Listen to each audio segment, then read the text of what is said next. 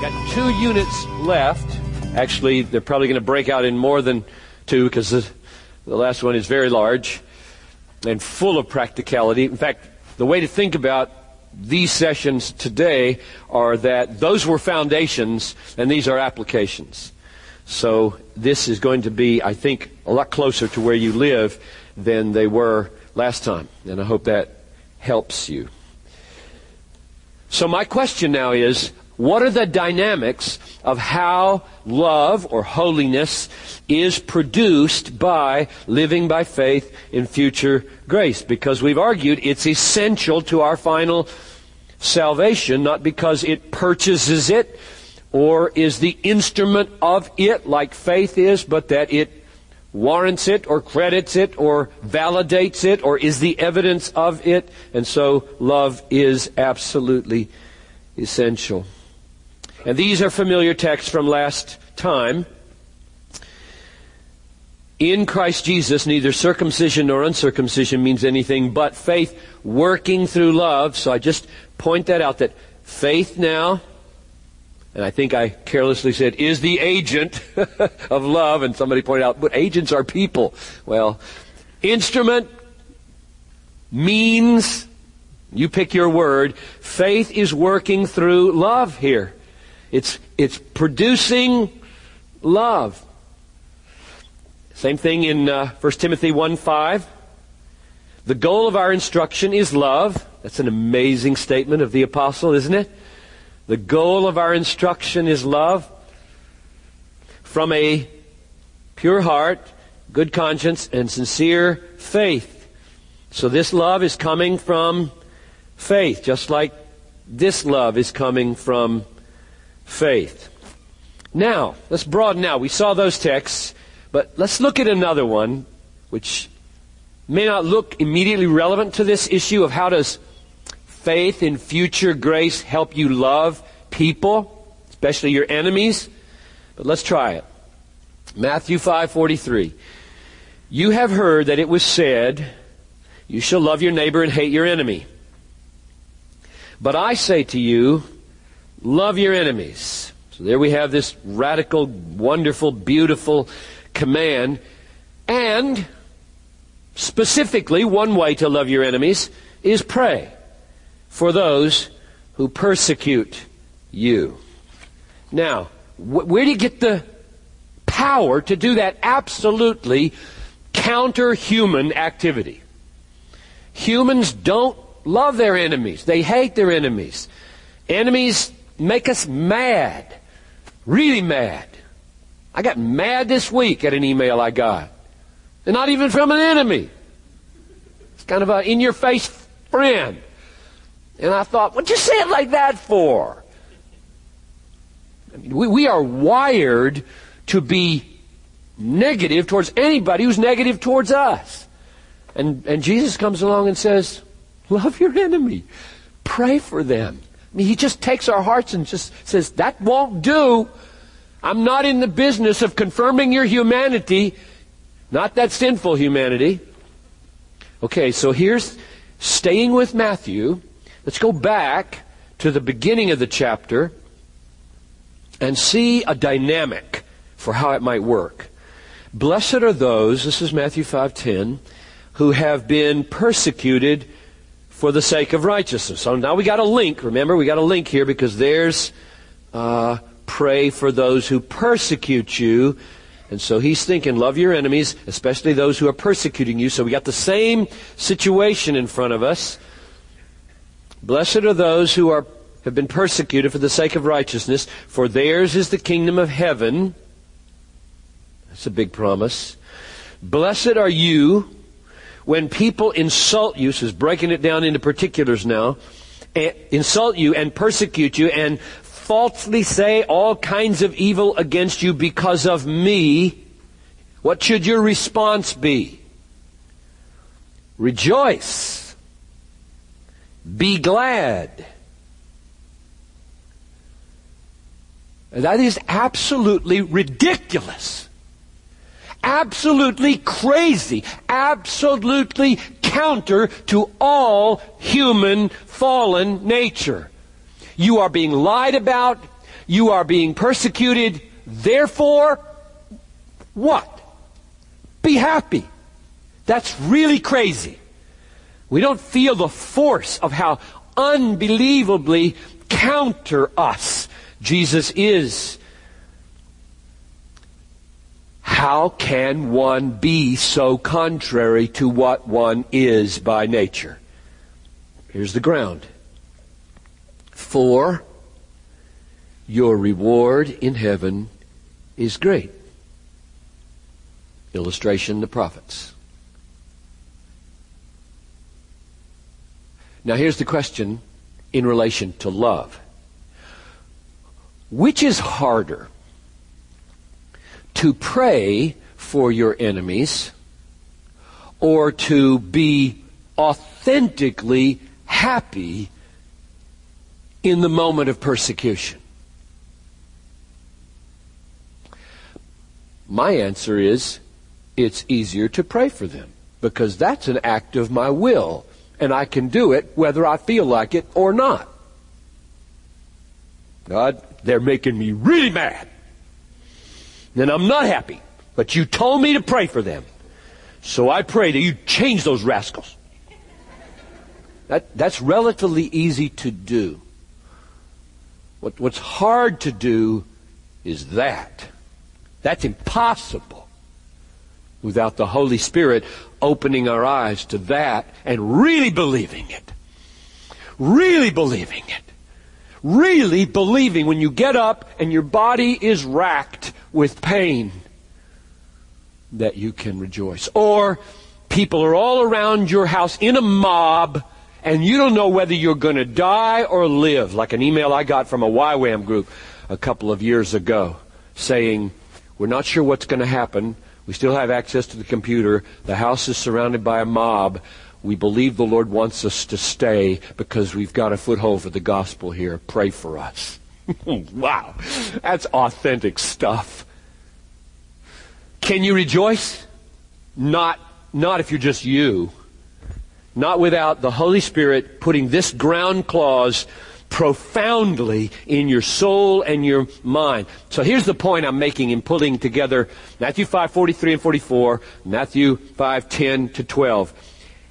If the key to doing the harder thing is faith in future grace, this is future grace, and the key to rejoicing in it is believing it with all your heart. If the key to doing the harder thing is faith in future grace, then the key to doing the easier thing is faith in future grace. That's my argument. And I think that would hold. In the Sermon on the Mount, the key to rejoicing in the face of adversity is your reward is great in heaven. Therefore, the key to loving your enemy is great is your reward in heaven. And almost everything I have to say in this unit is just an underlining and a confirmation of that. And you can see then why the battle to fight for faith in future grace is the battle to love. The difference between a legalistic way, I think, to pursue the Christian life and a faith-based way is that you see the command, love, and a legalist tends to attack the command directly. Okay, there it is. I'm supposed to do that. I will now do that. I will try to do that. And a faith-based person doesn't attack it directly. The faith-based person looks at it and says, no way, I can't do that. I really get mad at my enemies.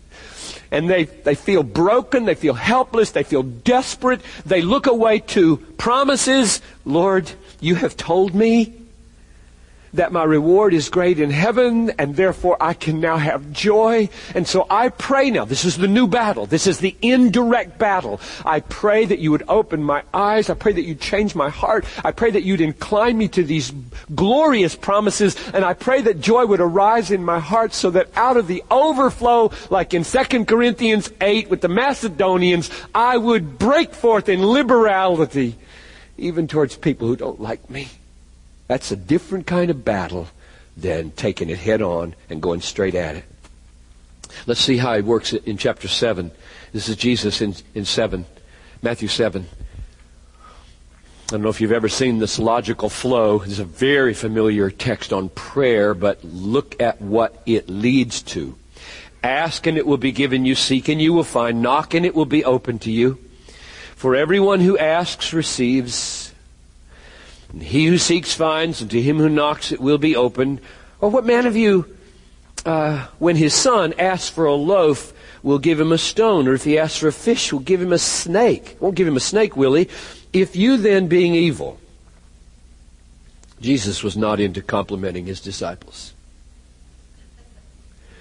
If you then, being evil, know how to give good gifts to your children, and here comes one of those how much logics we saw in Romans 5:10.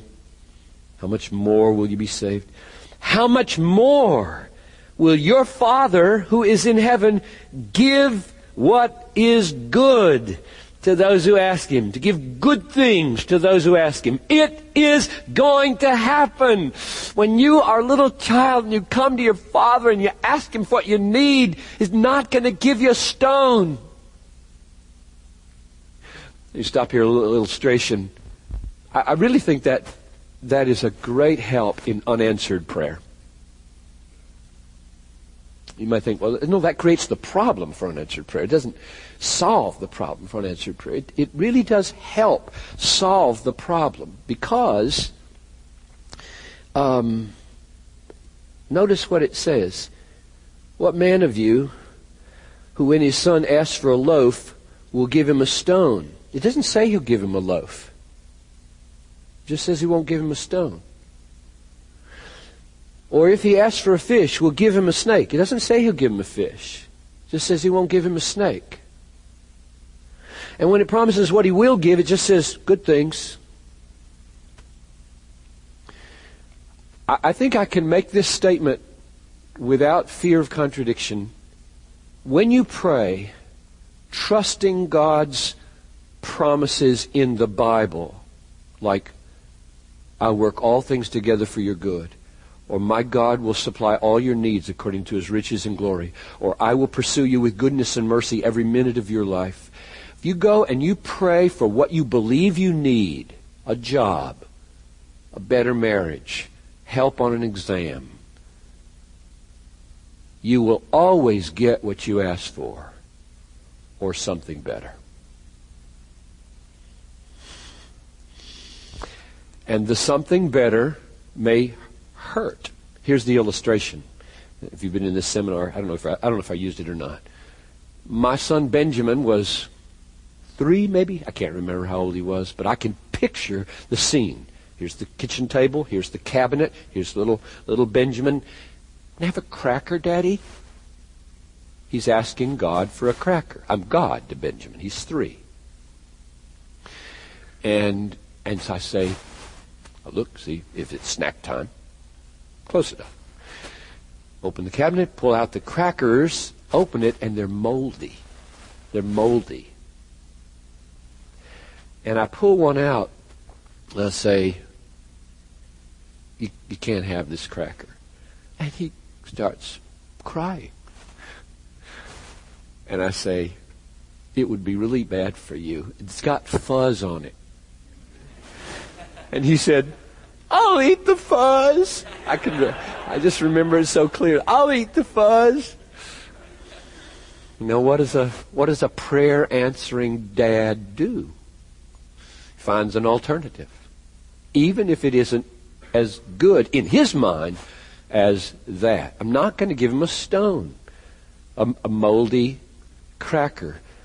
So be careful that you don't elevate the promises of answered prayer to the point where you make yourself the infinitely wise governor of the universe.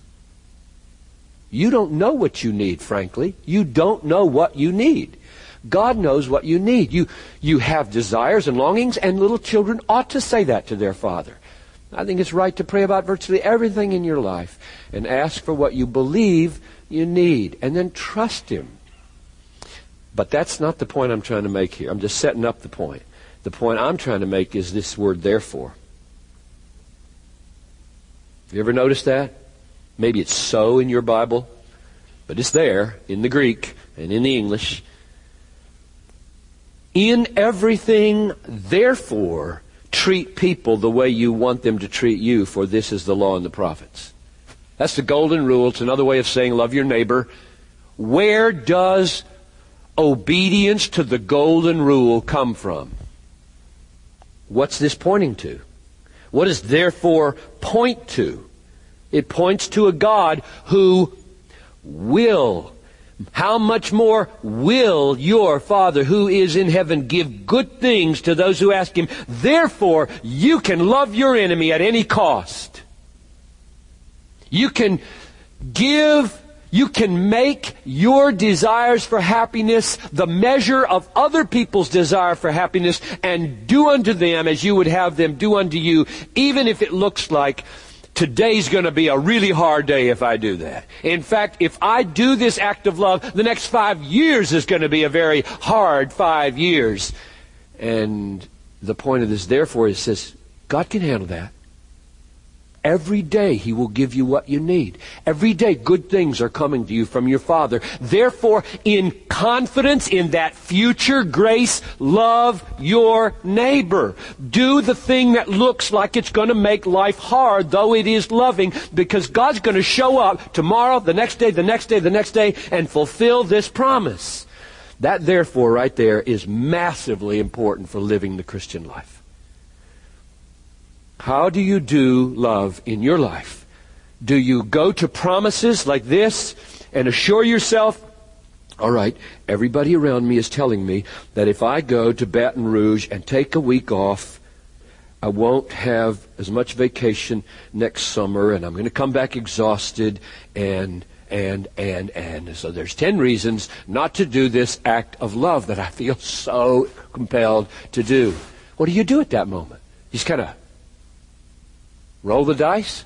No. You go to promises and say, Lord, is it true that if your child comes and asks for a loaf and asks for a fish in Baton Rouge and in the subsequent weeks following, that you won't give me a stone and you won't give me a snake. You'll give me everything I need to do my work because I've loved people.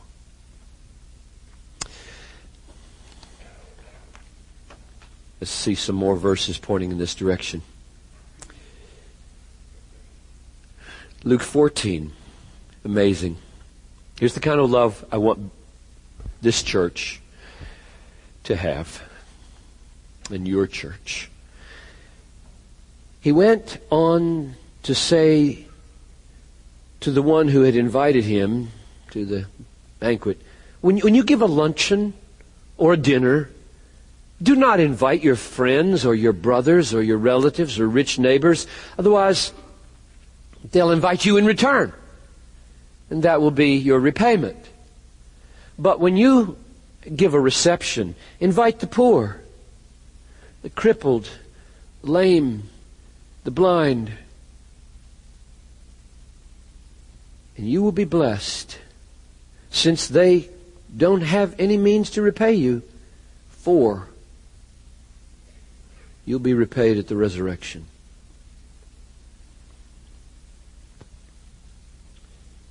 Set your heart on what is coming to you at the resurrection. 1 Peter 1:13. Hope fully at the grace that is coming to you at the revelation of Jesus Christ, and therefore be liberated from the need of payback now. Some people really stumble in understanding my quest for joy, my quest for satisfaction, thinking, like last night, that it means health, wealth, and prosperity now. This is the opposite of that. It's the opposite of that. Don't look for payback now. Find those who cannot pay you back and pour your life into them by confidence that it's going to come back to you. Jesus is going to show up someday. He's going to look upon you and display more of Himself to you because of those acts of love than if you had been a self-protecting person trying to maximize your treasures here. Don't lay up treasures here. Lay up treasures there. He is the central treasure. So let that hope of payback. I know that's a risky language. I think it's just taken from the context here. It doesn't imply salary. Doesn't imply earning. In fact, I don't think I wrote it down. I don't have it on an overhead, but a text from Luke itself that would show you it doesn't imply earning is Luke 17:10. Remember the story about the laborers who come in, the slaves, and he said, when you have done all that is commanded of you, say, we are unworthy servants. Period. No desert here. This is not deserve. This is God's free reward because we banked on the hope that He would be better than payback now. Here's another one. Luke 12:32. Do not be afraid, little flock, for your Father has chosen gladly to give you the kingdom. I just love, this verse is just so full of little. You're little. You're a sheep. You have a father as well as a shepherd. You've got a king. Shepherd, father, king. And guess what? This omnipotent ruler with a father heart and a shepherd care has made a choice, and He's done it gladly with all His heart to give you His kingdom. Now, there is no logical connector in the original language here. What is it in his mind? Sell your possessions and give alms. Give to charity. And you can see my little 3 dots there maybe. Therefore. In Jesus' mind, what's the connection between verse 32 and 33? Don't be afraid, little flock. Yes, you're little. Yes, you're like sheep. Yes, fears threaten you. Don't be afraid. Your shepherd, your father, your king has made the joyful decision to bring you to His kingdom and make you the beneficiary of everything in it forever. Therefore, how do you get health, wealth, and prosperity after this therefore? Therefore, maximize your earthly comforts. We got a lot to answer for in America. To whom much is given, much will be required. We all live beyond what we need to live. We all pad our lives too much. Me too. Sell your possessions and give to charity. Jesus doesn't seem to mind at all messing us up because He knows good and well that 1,000 questions would follow that command. Oh, what do you mean sell? Everything? Can't have a house? Can't have a car? Can't have a shirt? And Jesus, I think, would just listen to those questions and say, figure it out. You get the idea. You get the idea. He's not into prescribing lists. He's not into saying which neighborhood, which size house, own, rent, which car, used, new. He's not into giving the details. He's just into making us feel bad. So that we go to our true treasure to feel good, and then it works its way out.